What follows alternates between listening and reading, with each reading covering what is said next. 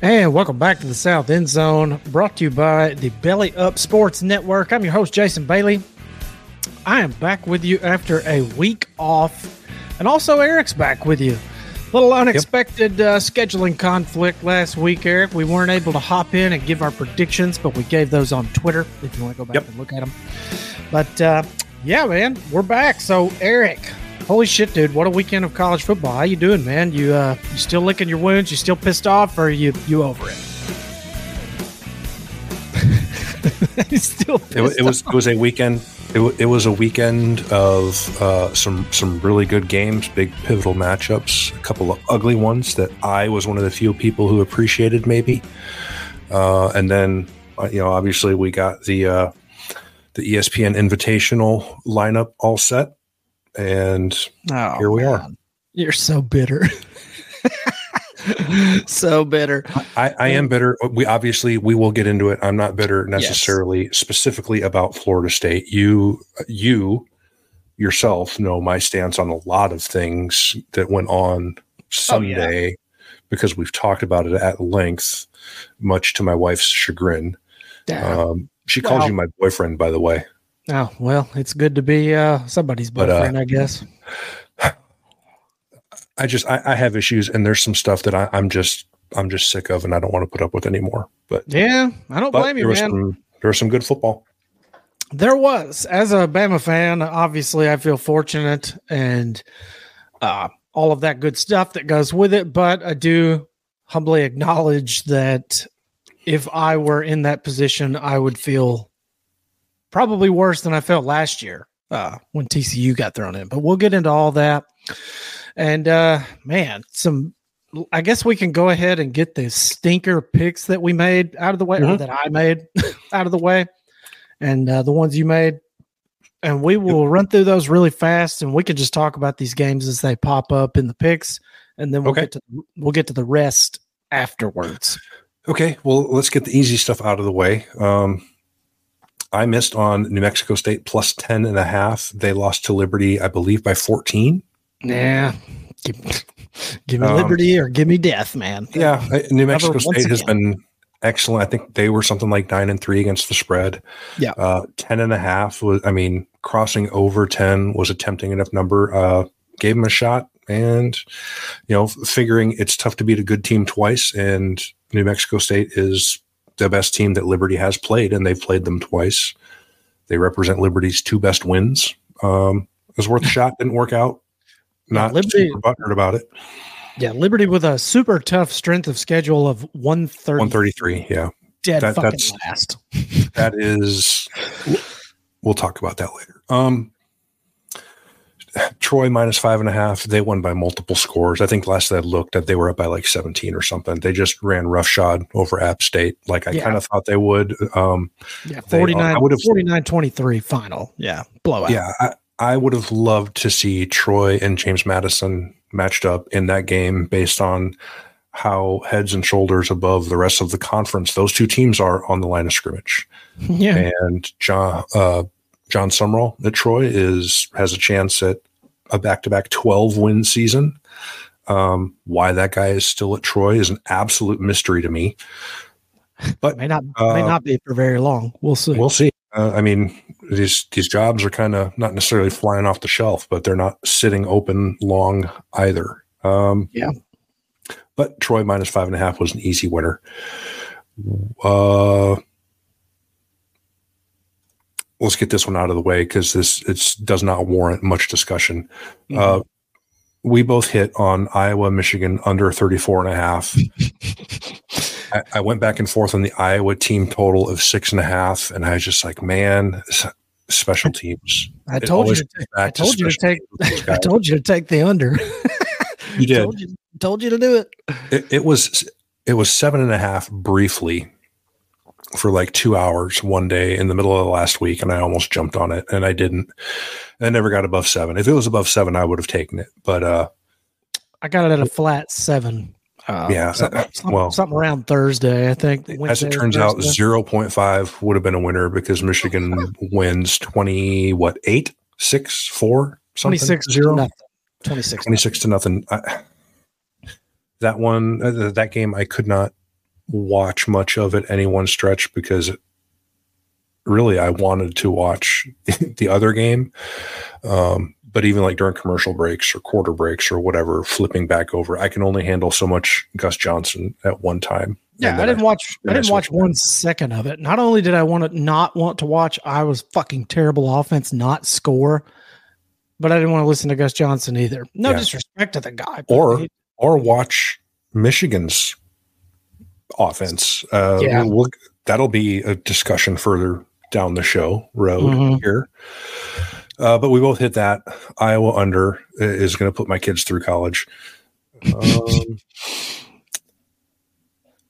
You were on Oregon -9.5. I almost took this one too. Because of how the first game went, I was like, man, Oregon lost by 3 on the road, and they left a lot of points on the field. And just either a slight change in approach or the same approach, and you just fall into better results, right? The same process could easily happen as well. But I wasn't sure about 9.5. Like up to a touchdown, I probably would have taken Oregon, but once you get past like 8.5, I was like, nah. I think Washington can score enough to keep within 10 points.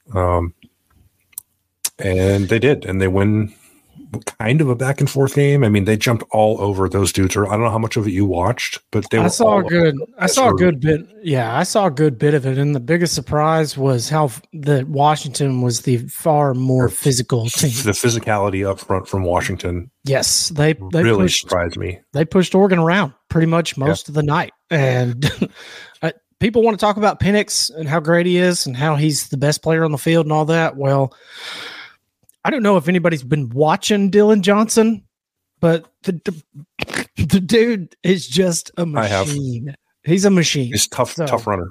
Yeah. So I don't know what he was doing in Mississippi State for 3 seasons, but clearly not running the ball. But he is now. Well, it's Mississippi State, and so it. They didn't run much up until this season. So yeah, he's a hell of a player. Washington jumps out to an early lead. Oregon kind of works their way back. They took a lead in the second half at one point. Washington gets it back and sort of rides it out. But it was a fun game. It was a very good game. And Washington finishes 13-0 as the Pac-12 champ and punches their ticket to the playoffs. Indeed. Kalen DeBoer goes up to something like 110-12 as a head coach, or 101-12. It's like 111-11 or some shit. It's just an absurd, just preposterous number. I don't know how long he's going to be at Washington, man. They're going to have to. Somebody's going to throw big money at that dude after, if not this year, a couple more years. Like, I mean, imagine if they go to the Big Ten and like fuck around and get in the Big Ten championship next year. Well, and I don't remember if it was the group chat or if I was texting someone else, but like, would it shock you to see those two teams in the Big Ten championship game next year? No, especially not with what I've seen from Ohio State's transfer portal today. So yeah, their locker room for the Cotton Bowl is going to be like that Fresh Prince meme where he's just standing on the rug in the empty room, like, or the John Travolta. Yeah. Well, I mean, we're at the point where that's most locker rooms now. Like, that's why you can't. And but 4. Yeah, and for the listeners, we're going to eventually pick bowl games and pick the spreads and all this, but understand that Eric and I put zero stock in bowl games as far as like our power ratings go. Yeah, and zero money on them. Yeah, pretty much. It's mostly just like suggestions. It's more like guidelines of what you should. It's more like, I mean, in some cases, it's more like wild ass guess. Yeah, bowl games is it's a nasty business. Ugly work. Yeah. Let's see here. And then the last game, kind of the one everyone was looking at, including us. We split this one because I took Alabama plus 5.5. You took the over 55.5. So came up just short on that. Indeed. You asked me that morning when after I had put the picks up on Twitter if I thought Alabama was going to win. Mm-hmm. And really what I said was, I have no idea. Like it's going to be I expect a very close game. I don't know that I could pick a winner like with any confidence, but I'm not willing to bet on Nick Saban losing an SEC championship game by basically a touchdown. Yeah. It just seems so unlikely that I have to take them plus the points. Like I felt like those teams are so evenly matched because I went through everything from, third down conversion percentage to rush yards attempt allowed to, red zone to explosive plays, everything. And there is, in most categories, there was a slight yet noticeable edge for Georgia in most of those, but there was no like, hey, this is a clear strength for Georgia, this aspect. Like they're very, very evenly matched teams, which obviously is what we saw. The game effectively hinged on Alabama being a little bit better up front the entire game and Georgia turning the ball over inside their own, it must have been inside probably the 25. Yeah, inside the that 15 fumble and the reverse. Yeah, I think it was like right around the 15-yard line. Yeah, and I mean this game, between these two types of teams, right, playing at the level that they're playing at, is the margins are just so small, and it's going to come down to 3 or 4 plays, swing the whole thing. Yeah, that's kind of what. And I don't know if it was you or if I was talking to somebody else. It was, I want to see which team is the first to make a mistake, because Georgia to this point in the year really hasn't made mistakes in games. They might not play well, they might not, or they might make a mistake when they're up 14 or 17 points. Yeah, I think coming out sluggish like they've done a number of times is different from. Correct. And so they're in this game and they're actually playing from behind and then they make a mistake. That's the first time we've seen them do that like all year. And that to me was the difference in the game, combined with the fact that, one, I understand Georgia fans, like I feel for you, even though I'm an Alabama fan. I get it, because a couple of years back, we went and got our ass kicked by Georgia and we didn't have our best 2 players on the field. Jameson Williams and John Mechie didn't play, and we got our asses handed to us. I think Ladd McConkey being 25% health, maybe. Those dudes look rough. And Bowers, I mean, he looked 50, 60%-ish. He didn't look slow, but he just didn't look as. He wasn't moving the same way. And to be clear, Brock Bowers at 50% is a serviceable, quality college football player, but he's not Brock Bowers. And yeah, so I get the frustration from Georgia fans. You feel like you're missing a couple of your best weapons, at least not having them at 100%. And they made one critical mistake, and it ended up costing them. And I would argue too, honestly, because the false start prior to the missed field goal. Yeah, not to interrupt your flow there, but that ended up. It's one of those, like, it felt at the time, boy, that could be a big thing. And then as the game goes on, you're like, that was a big thing, right? Take 5 yards and then miss the field goal by this much. Yeah. Well, the other thing, what I saw in this game, like the moment it changed for me, and there's a stat that I saw, shout out to our boy, Cole Kublik, who was on the show back in the offseason. Yep. Love that guy. I noticed something, and I went back and watched this after later on, but I saw this stat and I was like, damn, that's a great point, because I didn't think about it while I was watching, but great thing he noticed when Mims got hurt and went out. I think that changed the game completely, because you know how many times that Alabama rushed more than 4 people the entire game? I think it's a low number. I think it's like 1 or 2. 1. Yeah. That's right. And they were able to get home and get pressure on Beck and make him move around and force him to make tight throws that weren't wide open. And Alabama's secondary played really well. So, yeah, and that's huge. If you can get pressure on the quarterback and not have to bring an extra guy, that goes a long, long ways in limiting those explosive plays, which was what a one of the very few like noticeable, like sizable differences in the two in terms of Alabama explosive plays and Georgia explosive plays. Yeah, I think Mims going out was a big problem for Georgia because that really opened the door for Dallas Turner and Braswell to start making some noise. And it really, I felt like Turner, because Georgia came out and went right down the field and scored and looked like Georgia. Yeah. And I was like, too easy. Like, man, this is going to be a war. I had friends texting me saying, "Man, this is going to get ugly." I was like, whoa. Pump the brakes there, home slice. That's some scripted stuff. Like, let them get into the game here. It's 3 minutes into the first quarter. Relax. And so it went, I don't want to say like I thought it would, but what surprised me the most is, man, Georgia was double spying Milroe for a good part of the game. They had two guys on him. Mm-hmm. That's just not a defense you see played by very many people, like, ever. You don't see too many people putting two guys on a quarterback. And I don't know. I just thought that was interesting. I was like, man, Georgia's defense, if you'd have told me any time in the last 3 years they have to double spy a guy to cover him and still didn't really succeed all that well. Yeah, and no, they didn't. They had a couple of freshmen at linebacker. Dumas Johnson being out hurt. They've gotten used to playing without him. He's been out for a month, but yeah. Those guys weren't playing ahead of him for a reason also. Yeah. So, yeah.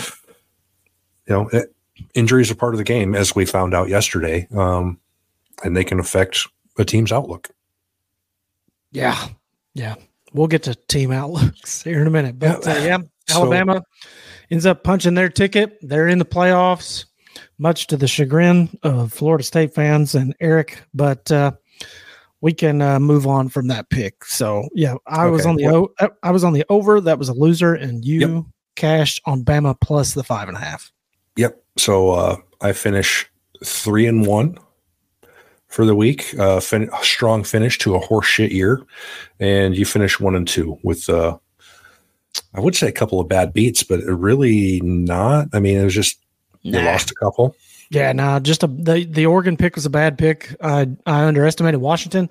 And the other thing about Washington, real quick note, I was basing that pick based on how Penix had looked the last few weeks. He didn't look healthy. I think he was hurt, yeah. Yeah, man, you kind of talked about that offline. Like, I don't think he's really healthy. He's probably 75%, maybe. But I don't know if Bud Kilmer was in the locker room before the game and giving him a shot. I don't know. Who knows? Whatever they gave him. I mean, there were some ropes out there. Yeah, giving him some wind straw or whatever it was.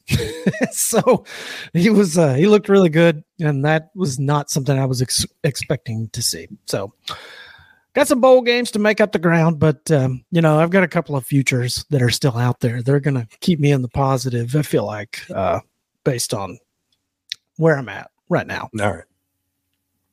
So, all right, let's talk about the rest of these games, and then we'll get into the playoff discussion. Okay. Texas. Oh. I made it through a quarter and a half. There's some statistics in this game that are just mind-blowingly high. Yep. Like, for instance, where'd it go? There it is. Hang on, let me find. It was yards after catch. Mm-hmm. I was trying to find it. I can't find it now. I don't know where it went. Texas had over 300 yards after the catch.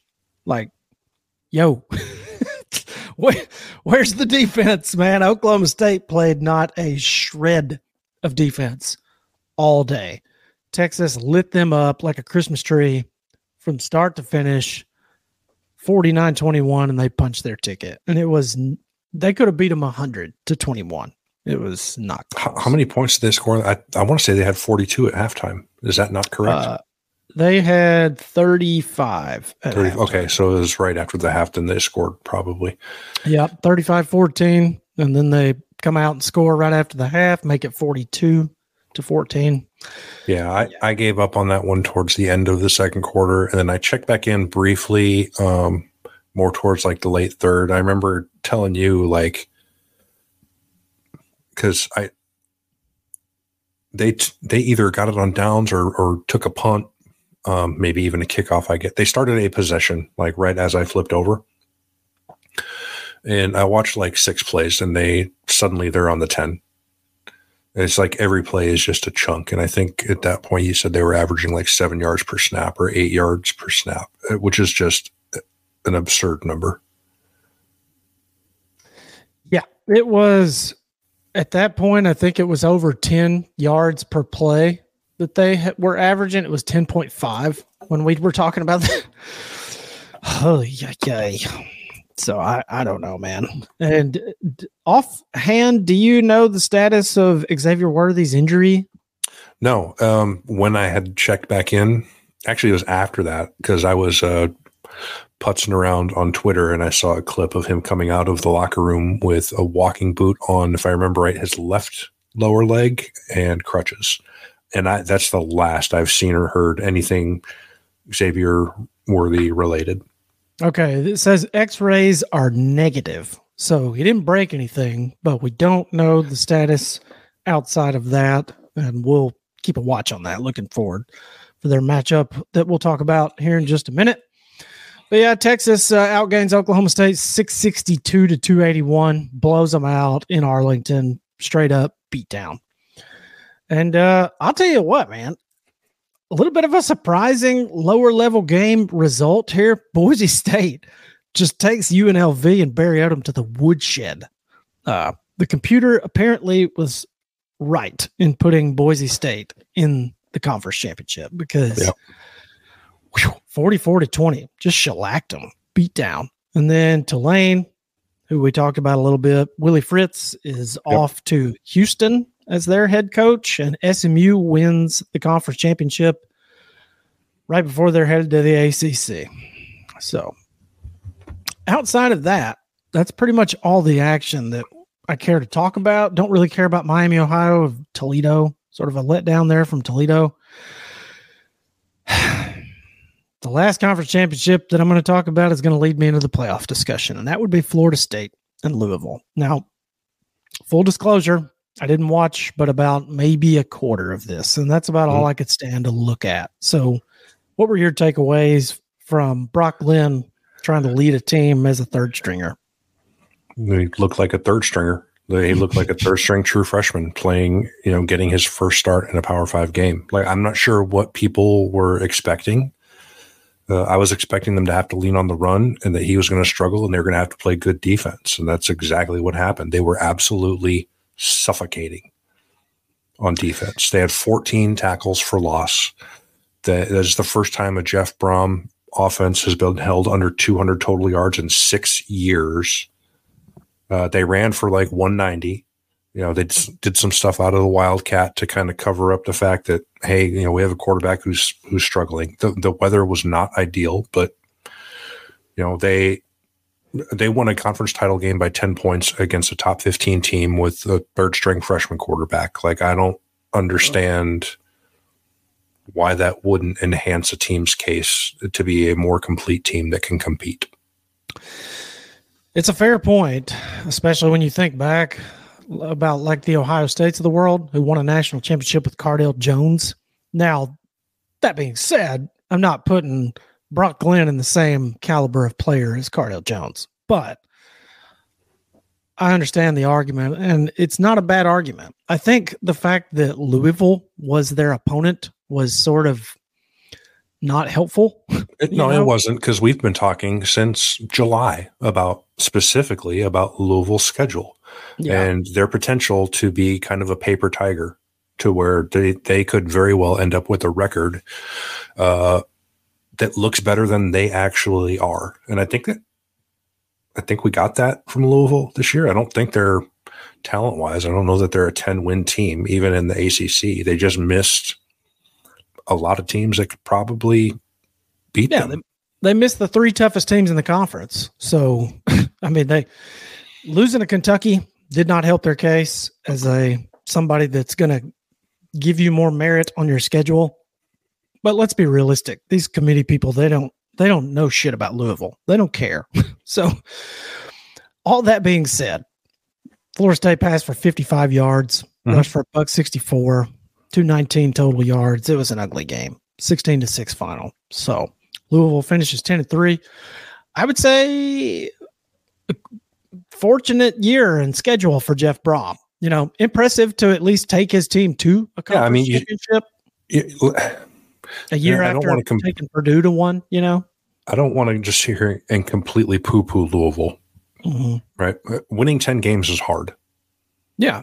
I don't care what conference you're in. I don't care what your schedule. Winning 10 games is hard. If it was easy, more people would do it. Facts. Especially with a guy like Jack Plummer at quarterback. Yeah, I just don't know that if they kind of fit, you know, your mind's eye of what a 10 win team actually looks like. Going 8-4 in the ACC isn't the easiest thing in the world. Otherwise, everyone would do it. They're probably closer to an 8 or 9 win team and had some good fortune with the schedule. Still finished 10-2 and still went to the conference championship game. You still have to go out there and win those games. Nothing's given. But I think the perception of Louisville being a fairly middling ACC team that I don't want to say lucked their way into the conference title game, but maybe wasn't. You know, if Clemson was 10-2 and you go beat Clemson in the title game, that's a completely different deal. Yeah, because Florida State beat them in overtime at Clemson earlier in the season, and if Clemson were 11-1 or 10-2, and Florida State went out and beat them again, I think they have a much better case now. Yeah, if Clemson was 9-3, Clemson's still Clemson. Yeah. You know, if Clemson's 1-loss record just didn't, you know, was such that they still had a good conference record and made the conference championship game, even at 8-4 and Florida State beat them, I think that perception of that win would be different than beating Louisville the other night. Yeah. Well, I think Florida State fans would have been able to tolerate a loss Saturday a lot more than they were able to tolerate what happened on Sunday. So let's talk about that. And okay, you're a Florida State fan. You have the floor. Feel free to tee up the committee because. Okay. And I'm glad you said that because that is my issue. My issue is not Florida State got left out because I'm not going to sit here and tell you that unequivocally they're one of the 4 best teams. I think they can play with a lot more teams than people are giving them credit for. And sure, they have an elite defense. I don't care what anybody says about their quarterback situation. Yeah, I saw some asshole on Twitter be like, "Oh, you know, Michigan would be minus 24 against them." No, fuck no. Michigan can't score against. Oh God, yeah, Michigan wouldn't score 24, let alone win. But Florida State hasn't given up 20 points in a game since fucking September. Yeah, no, yeah, like they've given up one touchdown in their last 11 quarters. Do people think before they speak? Right. I can see like the absolute worst case I can see in a game like that is like 21 or 20-0 because Florida State can't score and they end up just giving the other team so many chances, stuff like that. But their defense is like top tier SEC caliber defense. So they could play with tons of teams. Yeah. I don't know. We'll see what rosters look like for the Orange Bowl.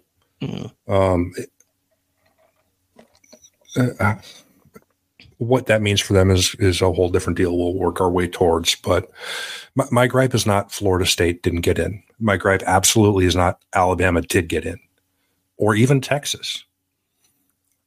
My gripe is the same as been for a couple of years that I'm up to here, right? And I'm 6'4", so up to here, think how high that is. That's how high up I am on the nonsense and bullshit and dishonesty that comes from the college football playoff selection committee. Every week is a different target. Year to year, the idea that a undefeated Power 5 champ can not just not get in, but be in and get bumped out and jumped by 2 1-loss teams after beating a top 15 team is completely inconsistent with everything that the committee has said and done for a decade. And it's inconsistent with how they voted the previous 2 weeks, right? Yeah. Their rationale is horseshit. Anyone who believes that it's because all their reasoning and all their posturing passes like not the basic level of logic and scrutiny. A lot of times if you want to dig into something and find out what the real story is, you ask like the next logical question, right? There's just a question. Like, there's one layer to this onion, right? If Jordan Travis was so important that they are suddenly not a playoff team, I have questions. Yeah, why weren't they number 5 2 weeks ago when he went down? They were number 5 2 weeks ago. And then the Florida game happened and they got moved up to number 4. Right. Jordan Travis didn't break his leg Saturday night in Louisville. He broke it 2 weeks ago against North Alabama. Yeah. They got moved from 4 to 5. And then they beat Florida by 2 possessions on the road. Solid win. They go to number 5. Then they moved back up to 4. Yeah. Back up to 4. Then they go get the Louisville win with the third string quarterback, and they move up because they moved up because Ohio State lost. Yes. Yeah. So they moved up them in Washington, and then they win the conference championship game with the third string quarterback, and they get jumped. They have 2 different one-loss teams jump 4 spots ahead of them. So I have serious doubt that if Jordan Travis had not missed those 2 games, right, if he had not broken his leg and he had played and they win at Florida by 9 and the ACC title game by 10, that they would still be in regardless. I think it has much more to do with Alabama and Texas being a package deal. I think the injury is a convenient excuse because it doesn't match what they've done the last 2 weeks. Right. Or what they did last year or the year before. Nothing matches. And that's my gripe with the committee. There's I don't ever want to hear the most deserving or best debate again in my life because they did neither. Yeah. And I guess that's my main gripe with the thing, because even though Alabama got in, I still have gripes. Like Florida State not getting in for whatever reason you want to take that's all fine and good. If you're a Florida State fan or you're just a hater of the committee and you think Florida State should have been in, fine. I'm not going to sit here and argue with you. But what I will say is more criminal than Florida State not getting in is Georgia not getting in. Well, I mean, and that goes back to the best and most deserving debate. Last year, you put in TCU after losing to Kansas State in the conference championship game. You put TCU in anyway over Alabama and over Tennessee. Yeah. Teams that were better than them. And it's a little, the landscape's a little different, right? Because you have so many more. Is it though? Because it's supposed to be, it's supposed to be the 4 best teams. That's what they say, right? But most of these teams don't play each other. So how do you know who's best and who's not? It gets too subjective. The landscape was different last year because there weren't 0 and 1 loss conference championships all over the place. Sure. There was Georgia and there was Michigan and that was it. Well, one thing I do know is unequivocally Georgia is one of the 4 best teams in the country. Yeah, it's not a question. It's no question. They're one of the 4 best, period. Their roster is better than just about anybody, and they can beat anybody. They had won 29 fucking games in a row to that point. They would. I mean, I think this is not a stupid.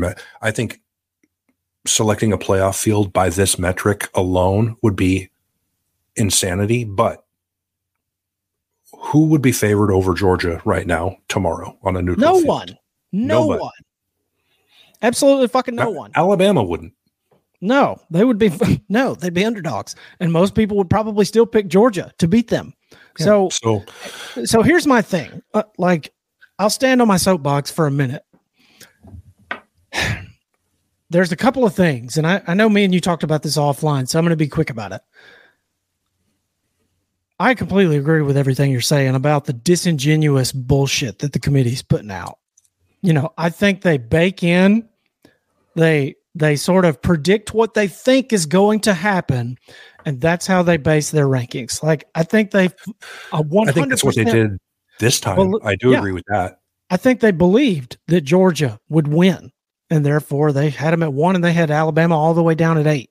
Yeah, I think they assumed that Georgia would win, and so they really didn't pay much attention or give much scrutiny to, is Alabama in the right place? Are there really 7 teams better than Alabama? Absolutely not. But no, like, and I feel like a moron, because 3 weeks ago when they justified putting Oregon ahead of Texas and Alabama, it's a joke. I was blasting them on Twitter for it.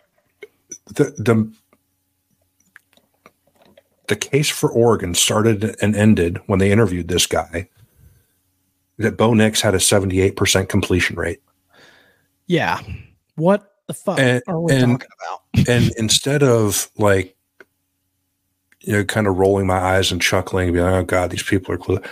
What I should have done was recognize that for what it was, which was like a line of red flags. Like, it's outside the fucking UN. Like, yeah. This is the criteria we're judged. This is what they think. Who are these people, and why are they involved in college football? And I should have known.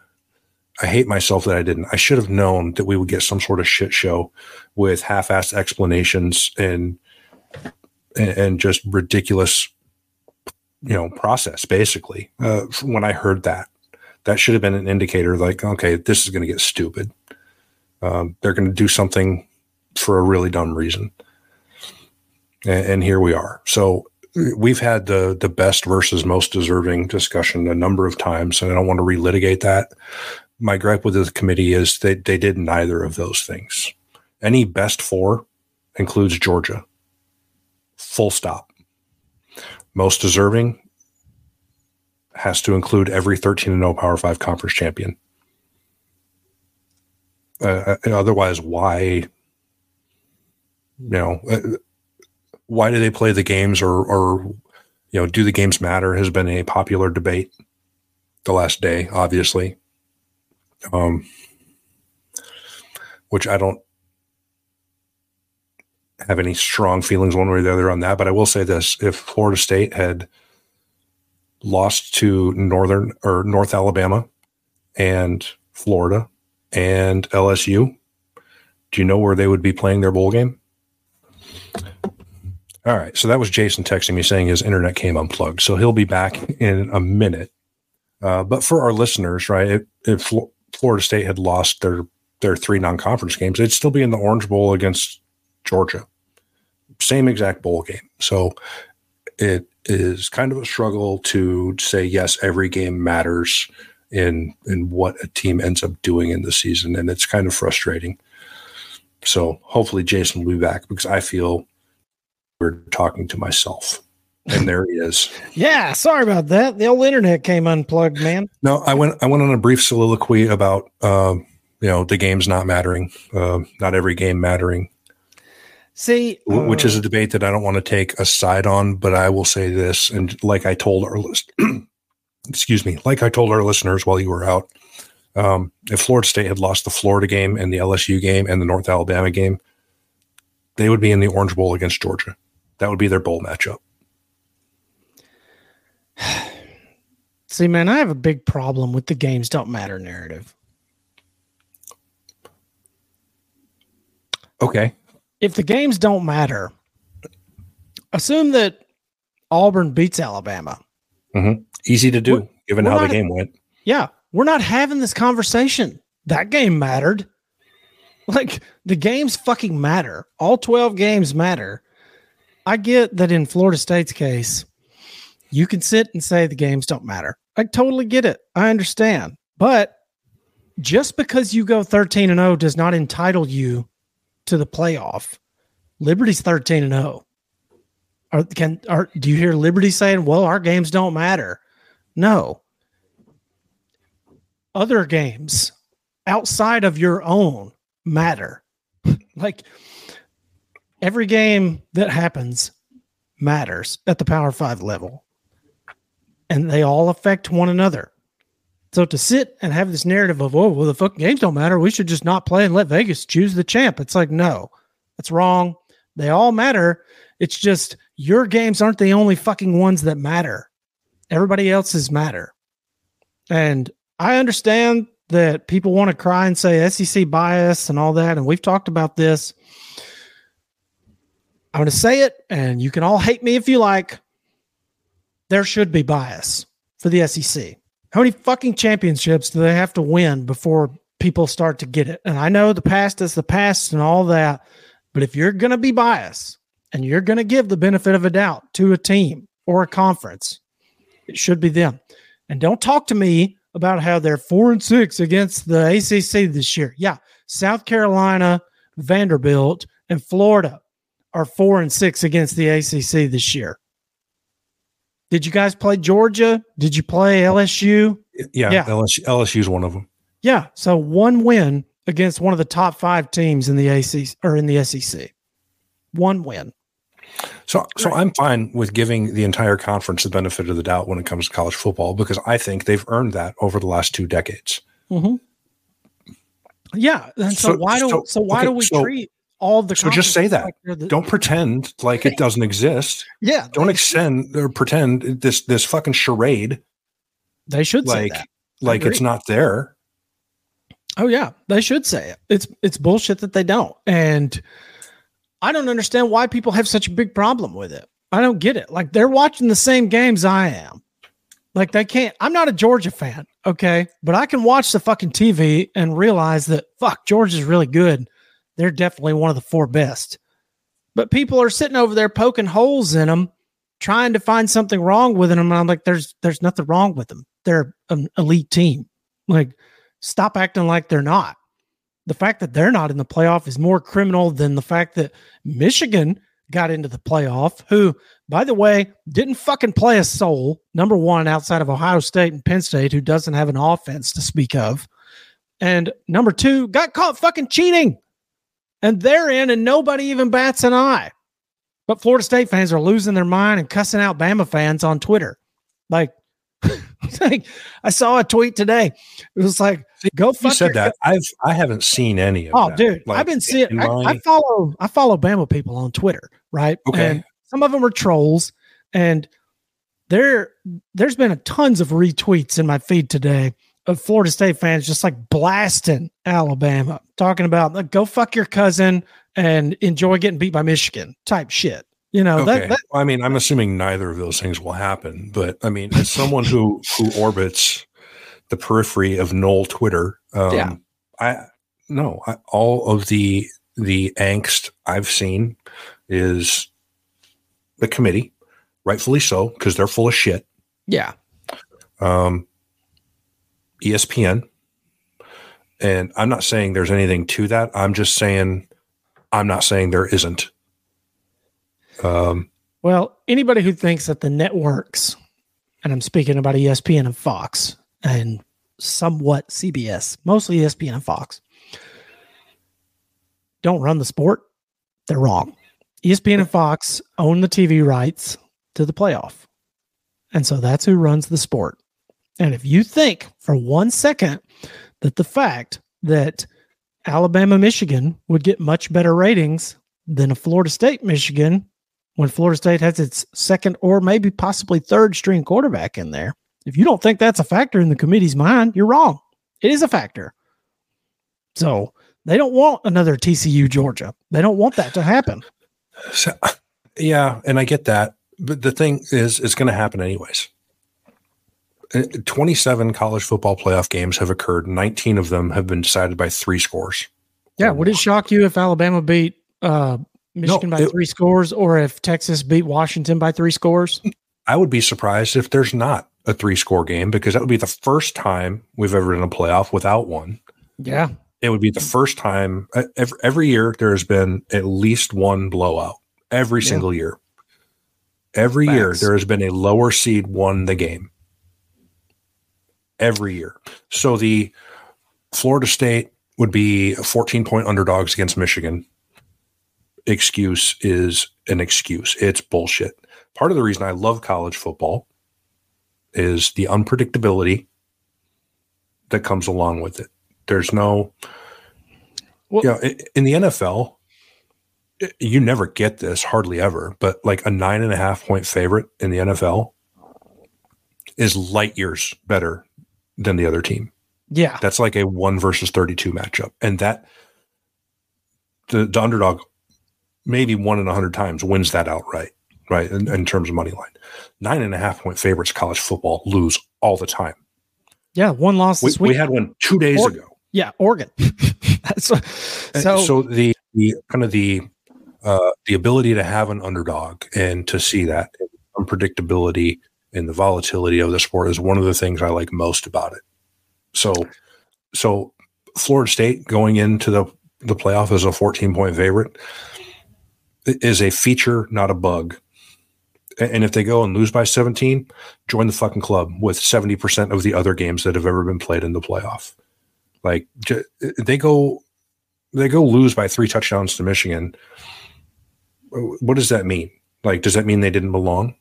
Because no one said, oh God, undefeated Alabama didn't belong when they got the brakes beat off them by Clemson in the final. No one said, oh, they shouldn't have been there because they lost by 28 points. TCU is a different deal because that was 50. And it was not clear that they were one of the 4 best teams going in. But, people get curb stomped in the playoffs. Okay, it happens every year. Why are we clutching pearls about the fact that it might happen again? It's not the committee's job to prognosticate. They're there to evaluate past and present. Future is not anywhere in their criteria. Yeah, it's not, but it seems to be all of a sudden. And that's what I don't understand. And also something that I don't understand, I keep hearing it on TV and all over Twitter and this, that, and the other, is either the 4 best or the most deserving. And what I don't understand is why we can't come to an understanding that it needs to be both. Well, because we haven't had to. Most years, right? In the previous 9 years, I would say there's maybe 2 instances where the best 4 and the 4 most deserving are not the same 4 teams. Most of the time, it's very clear cut. Okay, here's your top 4. Whether you want to call them the best 4 or the 4 most deserving does not matter because it's the same 4. Yeah, I mean, I would argue that. And this year, it's an outlier. That's not the case. I would argue that the last 2 seasons, we put a team in that was not one of the best 4. Like, I think Ohio State would have beaten Cincinnati in 2021, but Ohio State had 2 losses.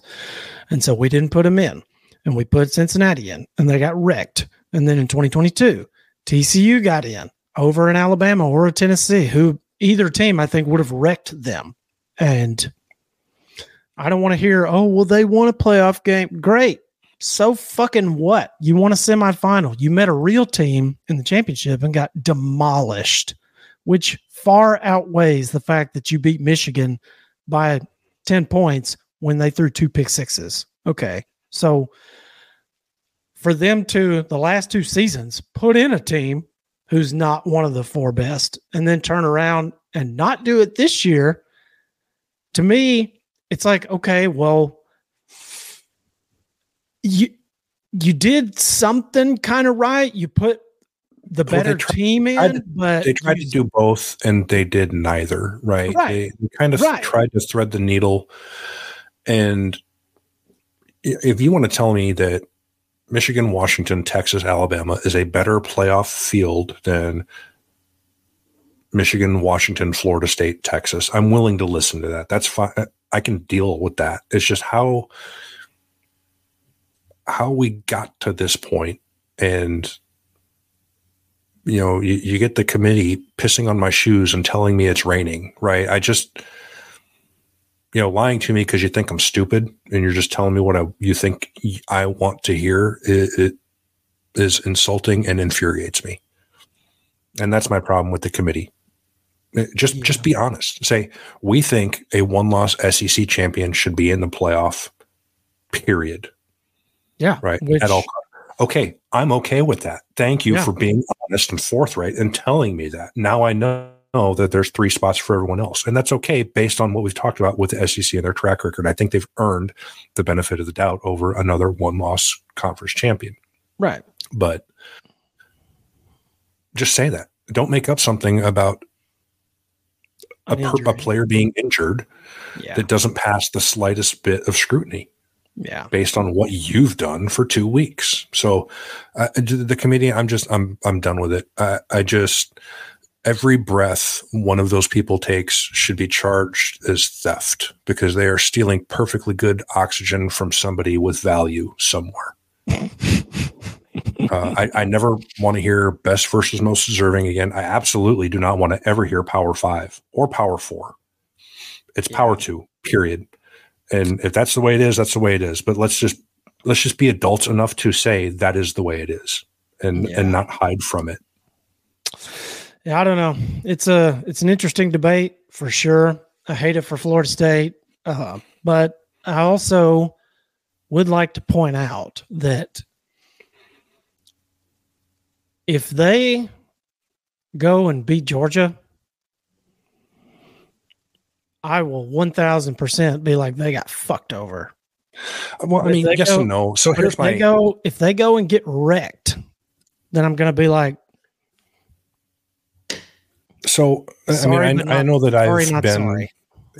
Kind of, I know I've been on my soapbox for most of this 51 minutes we're at, but I don't know that I agree because I don't know what this game is going to tell us about either team.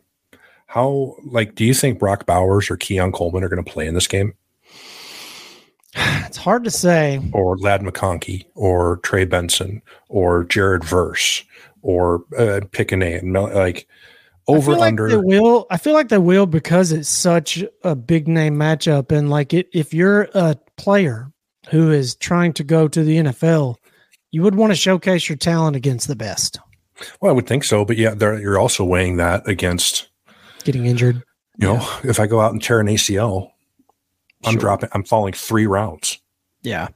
It's an interesting thing. And I do expect some opt-outs, but so if I would say 90%, 85% full strength Georgia and an 85% full strength Florida face off, then I think maybe the result of the game, if it's skewed one way or the other, can maybe tell us about those teams. But Florida State goes and they have 9 starters on offense and 9 starters on defense, and Georgia's the same way, and Georgia goes and win by 10 points. What does that tell us about Florida State in terms of whether they were deserving of a playoff spot or should have been considered for a playoff spot? I don't think it tells us anything we don't already know, does it? No, probably not. It's like I say, I don't understand why we can't come to some better system of ranking teams that includes, one, what happens on the field, because the shit does matter. Not just your games, but everybody else's, and they affect yours too. So what happens on the field matters. Okay. Power ratings should matter. I don't give a shit what anybody says. Vegas is right more than you. Okay. That's why they have big fucking casinos and you don't. Okay. So if you're a listener and you've beaten Vegas for the last 20 years consistently, good for you. You're the minority. Okay. Yeah, you're probably not listening to us if that's the case. If that's the case, you're not on this show. So if you're a listener, you're not beating Vegas as much as they're beating everybody else. Okay. So power ratings should matter. What we think and what we predict to happen should be a factor along with what has happened on the field. And combined with all of that, what the teams are today in a vacuum. For instance, Florida State, are they the same team they were week 1 against LSU? Absolutely fucking not. So that should be a factor. Same with Alabama and Texas. Does Alabama look like the same team that got worked by Texas in week 2? Not really. So that should be a factor. And the same goes for Georgia and whoever else, Michigan, who hasn't played a fucking soul all season, by the way. Yeah, they're tough to tell. Yeah. So, they haven't had to show us anything. So how do we even know how good they really are? We watched them, line up and run it 32 times against Penn State. Did that tell us? That was my thing with the minus 24 thing. It was like, what have you seen from Michigan that tells you that they're going to score 24? Have you seen that offense? I'm telling you, they're the fucking darlings. They're like Iowa with a cool hairdo. I don't understand. This is one thing I will rant about. Florida State fans are taking issue with the committee and taking issue with Bama being over them. They need to take issue with Michigan being over them. Michigan's resume is way fucking worse than Florida State's. Way worse. And I don't give a shit what anybody says. Florida State's offense with Tate Rodemaker easily as good as Michigan's offense with J.J. McCarthy. I mean, I don't know what the spread would be, but if Michigan and Florida State played 10 times, I don't think it's unreasonable to believe that Florida State would win 4 of them. I don't think it's unreasonable to think they'd win more than 50% of them. Even with Tate Rodemaker, if they had fucking Jordan Travis, I would pick Florida State to win most of the time because Michigan can't score. They can't score. They can't throw the ball. I'm not sold that Michigan is the best team in the country or should be the best team. But hey, if they go out and beat Alabama and beat either Texas or Washington, I will say, great job, Harbaugh, way to go. Mm-hmm. But until I see it, I'm not going to fucking buy it. And beat somebody good outside of the Big Ten because he hasn't done it. No, he hasn't done it. They play the worst fucking non-conference schedule in America. They played no Power 5 teams. And Florida State had the nuts to go play LSU, and they won. Okay. They beat Clemson on the road in overtime. Get it? Clemson's down. Understand all that. Point is, they have the same record as Michigan, and they have a better fucking resume. Notre Dame win on the road. Okay. I'll give you that one. It's a good win. Solid. So is beating LSU in a neutral site. So those two cancel out. I didn't want to hear about beating Ohio State. It's not the same Ohio State team that it has been. Kyle McCord is not a good quarterback. He's decent. He's a good quarterback. He's a far step down from CJ Stroud. It's almost hard to describe. Yeah, he's so good that he's transferring. Yeah. Why would he transfer from Ohio State? Why? The only reason I can think of for an entrenched starting quarterback of an 11-1 team to transfer somewhat unexpectedly is he was told to. Yeah. He was told, you're probably not going to start next year. Same as Dylan Gabriel got told, because I guarantee you that's what he got told. Hey, Jackson Arnold's the guy of the future. We can't have this guy rot away on the bench forever. Yep. If you want to keep playing, you're going to have to go find some place to play. Yeah, ugly business that a lot of people don't realize, exists. But back to your original question before we kind of got off track. I don't know. I want to see the rosters for the Orange Bowl before, if both teams are reasonably full strength and Georgia goes out and beats them 31-0, okay, well, we can talk about worthiness then. But, if you get half of one roster and half of the other, I don't think is very informative at all, regardless of what the score ends up being. No, I mean, how much did we learn about Florida last year when they got shellacked by Oregon State? Nothing. Yeah. We didn't learn anything about it. So I don't know. It'll be interesting. Bama, Michigan. Michigan was a short favorite to open up, right around 1.5, 2. I did take Bama at +0.5 today. So all they have to do is win. I got it at -110. I would take Alabama, but anything up to -6.5. Yeah. So I don't know. I might take them at more than that, but that's maybe my Homer glasses talking. I watched them. I'm not going to say they worked over Georgia up front, but they were good enough up front against Georgia. I don't see why they wouldn't be as effective or more against anyone else, including Michigan. Michigan's very good on the line of scrimmage. I don't think they're better on the line of scrimmage than the Alabama team I watched on Saturday. No. Yeah, Michigan's a little banged up on the offensive line as well. And I don't know how the Michigan team that I've watched for the last month would score on Alabama. I don't know. Maybe they can run it right down their throats and score. I don't know. We'll see. But if they can't run the ball, they're in deep shit, and they're going to get their ass handed to them. As far as Washington, Texas. Over. Yeah, over. I'm going to tell you what, man. I think I took that over on the Alamo Bowl when they played last year, and I don't think it hit, oddly enough, now that you mentioned that. Well, Washington. I mentioned that. Yeah, Washington won, I think by a touchdown, but I think it was a lot lower scoring than I think I'd have to go look it up. I want to say it was like 27-21 or something like that. Yeah, and I think those two teams probably got lined up in the high 60s, if I had to guess. Yeah, I think it's 63 or 64 is the last I saw. So I don't know. I feel like that's going to be an interesting matchup, man. A lot of like Texas's secondary is a bit suspect, but their defensive line is not suspect. It's arguably the best defensive line in football. And man, I worry. Like Dylan Johnson, good luck finding some running room, bud. Like Texas's D line is better than anybody you've played all season. It's like twice as good as what you just played in the conference title game. So I don't know. Yeah. Last year, Washington won 27-20. That closed at 66.5. So it really didn't come all that close. It came within 3 touchdowns of the over. So relatively low scoring compared to expectations. But boy, from what I've seen of those two teams, man, I'm sure Washington wasn't. I'm sure neither Washington and we know Michigan wasn't excited about the draw they got. I'm sure you saw that video on Twitter, all those, oh my God, when they drew Bama. So, yeah. And I couldn't tell if it was fear or surprise. Like they're taking a bat by Florida State. Maybe they were just like, assuming like a lot of us were that Florida State was going to get in for all of the reasons we've talked about earlier and kind of weren't expecting Alabama to get in there. Or maybe they were, I don't know how you can, because by then you already know the other 3 seeds. So it's one of the two. Yeah, I mean, I don't know if it was like, oh shit, or like, oh, like. Yeah. Well, at this point, who would you rather go play?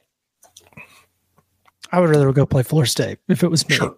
So, I think they're probably like, fuck, that's who we play. Well, here we go, boys. Strap it up. It's going to be tough. No freebies. I mean, they might feel like they missed out on a free W, and I don't know that would have been the case. Yeah, I'm right there with you. I'm telling you, like people think Michigan is so good, dude. I'm not so sure. After what I saw this season and feeling just as dumb as everybody else for believing Harbaugh actually had some good shit going, only to find out out of nowhere and magically turn the corner and only to find out that he had everybody's signals. It's like, oh, okay, so actually you're not that good. Okay, great, but you play in a weak ass conference where there's no competition outside of Ohio State and Penn State.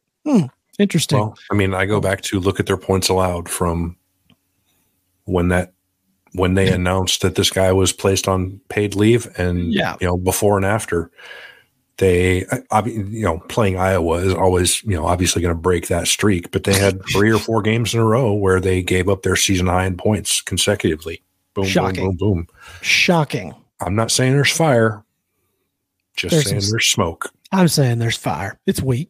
And speaking of that, speaking of Michigan and Connor Stalions, did you see Drinkwitz's clip when he was on TV? That dude's what a troll. So that guy must have a Lane Kiffin poster in his bedroom. He's trying so hard. Hey man, kudos to him. That was clutch. You know what? Let him enjoy the moment. Eli Drinkwitz is a 10-win coach now at Missouri. That's not an easy place to go win. That's a tough. Hats off to him. Yeah, that was a great season. I mean, and I'll eat tons of crow for it. We talked about it. We'll do the win totals recap, after the season's over, and I'll be eating a bunch of crow on Mizzou, man. I faded them not just in the preseason, but many times throughout the season. So that's my one. I told you so. Is I told you the wrong team was favored when they played Tennessee. Oh God, I know. I'm gonna wear that badge until the kickoff in the end of August. Well. That's what I get for putting faith in Tennessee. That's what I get, man. What are you going to do? So, interesting conversation. Playoffs. We'll talk more about it as it comes. We'll get into, let's see, what are we going to do? We jumping into Bowl Mania the next couple of weeks? I don't know. What's today? Today's the 4th. So next week would be the 11th. Yeah, you got Army Navy next week and then pretty much nothing the week after. And then I don't know. I guess we haven't talked about it at all. Are we doing another show to at least preview or pick that, or are we just going to say under? Under. Yeah. Okay. Yeah, I'm good. Academy so then we'll be back on the 10th, 11th, 12th somewhere, and I think by that point Bulls are about to start. So next episode will be at least a kind of the first batch of bowl previews. Yeah. We're back down to probably one episode a week now. Might get 2 in there, sort of in between the playoff recaps and the national championship game. Depends. Yeah, I'm trying to remember what we did the last couple of years. And it got goofy because we were trying to schedule it around travel arrangements for 3 people. Yeah, Christmas and all that crap. Yeah. So and we haven't talked about it. I think we did kind of broke up like the last week with all the New Year's Six and the playoff separate from stuff like the Cheez-It Bowl or the Gator Bowl or whatever. Yeah. We'll see. We're not going to cram too much bowl game mania into one episode, but we're also not going to try our best to not ignore any either. We may just do some fortune. We may just do some fortune favors, the degenerate style, and just run down all the bowl games between 2 episodes and see what happens. And just throw some darts. Yeah, throw some darts, man. See what happens. But in the meantime, you guys can find us on social media at South End Zone Pod. You can follow me at Jason Bailey 47. You can follow Eric at Eric Mulhair. And we will be back with you next week after the Service Academy under. I don't care what it is. Bet the under. If anything under 30 or anything over 30, sorry, bet the under. It's fine. So Army, Navy, they won't score. But until then, catch you guys later and roll tide. I'm just kidding. I'm not going to troll Florida State fans anymore, I promise. All right, catch you guys later. Thank you very much. Have a great day.